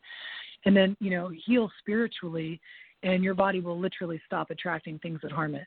It's so simple, but And everybody's personal environment and ecology is different. So like you might be like really great on a tomato diet, but that's not working for me at all. So I know. It's so important. It's so important to empower people to have their own journey and then just teach them how to trust their instincts when they're moving towards information, because then they're going to be engaged in the learning instead of being forced to do the learning. I heard that when you take on the responsibility for learning something yourself, your retention span is like 90% of the material that you learn versus, well, I have to just learn this because I'm expected to know this to pass a test. And I found that that's true for me. Amazing. Is that when I go on my own self journey and I go through my own self exploration and I go and I do my own research, I find that I retain a lot more information because I am interested in what this information has to do for me. Yeah, to me, that should be the future of education. It's like basically you go into a room, there's like a bunch of screens, 10 of them you have to do because everybody needs to learn, arithmetic or something. And then there's like thousands of videos that you can just pick from the stuff you want to learn. And you end up being like totally freaking amazing at this thing because you've spent on your own time 20 million hours learning this thing that you're really passionate about. And like everybody's going to pick a different set of information to dive into. And I mean, it would just become such an incredible environment because everybody would be really fueled by their own passion. And it would be a totally different type of inspiration with education. I agree. There was this one thing that you were in the promo, you talk about bringing and helping, your athlete with their family and what the family dynamic is in relationship to the outcome or the performance of the particular child who was playing, volleyball. So, what is it that it seems like there's another element that you are engaged in when it comes to not just the student, but also the parents. What's going on there? Well, I've kind of always had this philosophy that you can't leave anybody out. Like you can't separate the parent from the child. Like, good luck, try that. It's not going to work. So you can either like block them out and pretend like they shouldn't have a place in whatever business you're running. But the reality is that they do. So it's like you might as well get them on a team, get them on your team, educate them a little bit, and help them understand the direction that you want to go, and then give them some tools to reinforce that. So this year I also had a meeting with every single parent group in the club. I told them the ideas that we were putting forward with the players. I explained to them how they could support that. And then we talked a lot about how, we don't have to do the old dynamic of like, we don't talk until things go bad and then we just get really pissed off at each other. Instead, we can just be cool, like, hey, coach, what's up? And then, hey, coach, my kid's like sick. She's not going to be at practice. Okay, cool. No problem. Thanks for letting me know. It's just casual like engagement. And then there's appreciation. Hey, coach, man, I really appreciate what you're doing with my kid. Really is making a difference in their lives. Or, hey, coach, my kid's really struggling with how you're talking to her. Can we sit down and just kind of talk about like this miscommunication? Sure, no problem. So then there's just like that daily working kind of stuff. And then for me, the most important level is collaboration. Like, guys, let's get together. Like, let's talk. You know your kid better than I do. The kid knows themselves better than anybody. So let's get in a room. Let's talk it out. Let's collaborate and inform one another about what's going on so that we can get this kid moving in the right direction, which is the goal of everybody. And that's not always easy. All of us have different levels of skill and communication, different emotional intelligences but the important thing is just to include them, and I'd love to just expand our business even further and create services that allow the family to participate even more in what we do, because, the family is learning through sport too, and the parents are learning a lot through witnessing their kid through sport. They're learning how to become the observer of their child's development. And it's just a whole nother branch that people haven't really approached that I'm really passionate about, and I'm going to be doing some work on that in the future. Wow. Do you feel like there are any things that are starting to develop within the youth sports that might be more of a problem? Do you think that technology can help solve some of these problems, or do you feel like there might be, your hands-on kind of approach in this new paradigm that you're starting to initiate that might help kind of soften some of the things that you're concerned about? Well, I think the greatest thing about technology is that it puts more information in people's hands. So if you can, build content platforms that help parents and it's like interesting enough and applicable enough, they're going to want to engage it on some level. And so that's, I think, a really important way to connect the family. We learned through our exploration of online training that, it's very different through a screen, especially with kids, and not just their attention span, but the connection element. I mean, people don't realize that when we are in a space together, we are connected energetically through the magnetic field. And so, like, even being 6 feet apart through social spacing minimizes the electromagnetic field and play of energies between us, right? So, like, actually being physically closer is extremely valuable to us. So when you're trying to connect with a kid and kind of motivate them and inspire them, and there's zero electromagnetic field engagement, there's a lessening of learning, there's a lessening of transfer of information and energy. And so it's definitely not going to be the solution. And if people try to make it the solution, it's going to be a struggle. But I think, areas where technology can help is, providing film, for example, which gives kids that observer opportunity. I think that there's the mirroring effect that comes into play. Like when you watch somebody do something really, really well, you just sort of start to absorb that through, the mirror neurons and the way we wire. I mean, kids learn primarily, especially 1 through 8, by mirroring their environment. So we all know that that's just one of the most important ways for us to learn. So, that kind of technology, I think, would be really helpful. And, there's other things that you can do. Virtual reality would allow people to maybe mirror particular movements with sensory systems.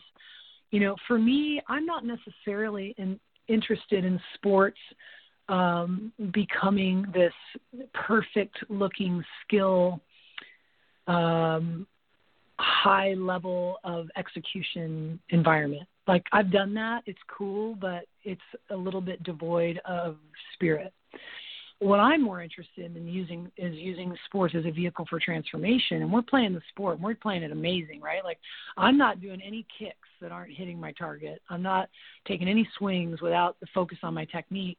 But there is this whole other piece that is driving it. I'm doing it with emotional content. I'm doing it with personal awareness. I'm doing it with single-pointed focus and a coherent heart and mind that are really in tune with the meaning and the power of the action that I'm taking. And I mean, if we have individuals that are training on that level at 12, 14, 16, and 18, I mean, imagine what they're going to be capable of in the business world or, just even in their own families. They're going to be engaging on a whole nother level. And that's really exciting to me. I know when you start opening up the whole human nature into a very positive direction, and you start getting rid of a lot of the negativity, boy, there's all kinds of things that can just start to happen. It's just really remarkable. We're kind of starting to wind down here, and I was just wondering if there are any things or any concerns that you might have with youth sports and how it's moving and what you're seeing and how the sport is evolving that might have more of a, I don't know, maybe a negative impact. Do you see anything that's out there that could be negative? Well, competition, there's a lot of the nature of competition. Levels. Yeah, there's just a lot of unhealthy levels of competition right now. And a lot of that's in the youth market, because everybody is susceptible to success and everybody is susceptible to the definition of success that they're provided. Like if I tell our 10-year-olds that success is winning first place in national championships, what do? They start applying themselves toward that avenue of success. Now, it is not good for 10-year-olds to start to apply themselves to success on that level because it demands things that they shouldn't be focused on at that age, right? So it's very easy to move players psychologically, emotionally, physically, and mentally in directions that are not healthy because life is about stages and certain things should be developed at different stages. And so in kind of a summary way, the intensity level can just be way ahead of schedule and not helpful in ultimately the person's development. And so that's why I'm really working hard to redevelop this idea of competition and shift it into collaboration and contribution because at any age you can contribute, at any level you can contribute, and you can contribute regardless of what your contribution is. And if that's the model, then everybody feels valued on some level. And at the end of the day, I'm interested in building really confident, valued people in this community because they're the only people that can help us. You know, putting people through environments that just make them feel terrible, like that, they're not going to help us and they're not going to help themselves. So a lot of what we need to do at the youth sports level is build esteem and build confidence. And you can't always do that through the competition model. So I think moving into contribution and collaboration is a much better way of looking at it, you know. And then I think just in terms of, you know, how people are approaching sports as a means to an end. You know, kids are playing sports because they're fun. They are playing them because they like being active. They're playing them for social reasons, and that's why they should be playing them. Now, if you're good enough to get a college scholarship, awesome. But the pressure sometimes that the community, the culture, the society, social, Instagram, Facebook, and awards and all that stuff is not conscious. It's very unconscious pressure that the kids really, really feel, and it distorts the value and meaning of the game. And so I think there's a lot of things that we need to do to help the kids understand what they're doing, why they're doing it, and how to enjoy it, even though there is an end, so to speak, how to go through the process in a better way. And so I think the things that I'm at least bringing to the table give them a way to experience it in a lot more ways. You know, maybe they're still going to be stressed about something or maybe be a little too competitive or something, but they're also going to have access to these other things. And eventually I feel like those other things are going to win out because I know that they feel good and they build you as a person. Yeah, we're definitely, they're not designed to be performance machines. No, and you can't put it that way, you know. So you have to kind of bring out something different. Absolutely. Yeah, and you know, like, why do people like surfing? Like, let's go to that. It's because it's not at all reward based. It's not performance based. It's like figure out how to ride the wave as best you can and like enjoy it. And it's like all I can testify to that. Should carry that spirit, that creativity. That's how I felt when I went to surf. I just wanted to surf. It was just so much fun to be able to go do that and having to learn. Of course, there was a lot of danger. I mean, when you really started getting into the bigger waves, there was a danger element to it. But that was also part of the exhilaration. Yeah, exactly. So, Dana, we're kind of starting to wind down here. So I'm going to give you a moment here to kind of give us your last words and maybe what your takeaway is for this evening. And then when you're done, why don't you go ahead and give us your contact information and how people can contact you. Okay, awesome. Well, before I begin, I just want to thank you so much for having me and just let you know how much I appreciate all the research you've done into all the areas of study that, you know, have attracted your intellect and passion. I've learned so much from you. You've been just an incredible mentor for me. And your book, Interviewing Jesus, is so fantastic. And what you've been able to understand about Jesus and his transformation and his incredible modeling for all of us, it's just so extraordinary in this time when we really need leaders to follow. And as we all know, Jesus was an incredible leader. So, you know, just thank you so much, David. And I'm just so excited to continue to be a part of your world and see what happens next for you. For me, well, thank you. You know, for me, you know, I just want to give. That's it. I just want to give as much as I can. I've been really, really blessed to have a beautiful life and learn a lot. And I'm just starting to consolidate a lot of different things. And I'm excited about what's next for me. I really just want to teach the things that I feel like are living within me. And that's a lot about sports. It's a lot about the heart. It's about, you know, just really treating yourself better and learning how to live happily and take care of yourself so that you can have a beautiful life. And so, you know, I don't know exactly what that looks like, but, you know, if you guys are interested and have enjoyed this tonight, you know, check out my website, danaburkholder.com. My phone number's on there, my email's on there, and I'm on Facebook, Dana Burkholder DBVB. I'm on YouTube, Dana Burkholder. I am on Instagram, Dana Burkholder VB. That's Dana Burkholder VB. And, and just Google. Google's really great.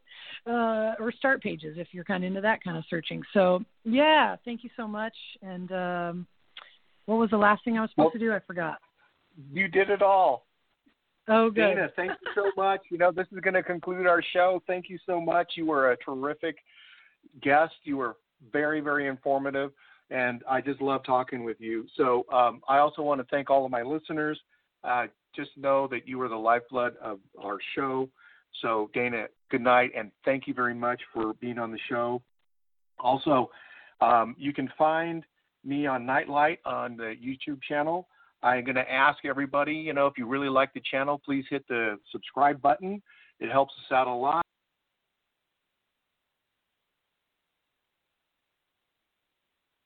Also, we have plenty of archives for everybody to listen to, and there's lots to listen to, so you have plenty to enjoy. So I'm your host, David Collis, and you can find me at www.davidcollis.com. Good night, and have a great tomorrow, and discover the magic, and it's a brand new day. Thank you, everybody.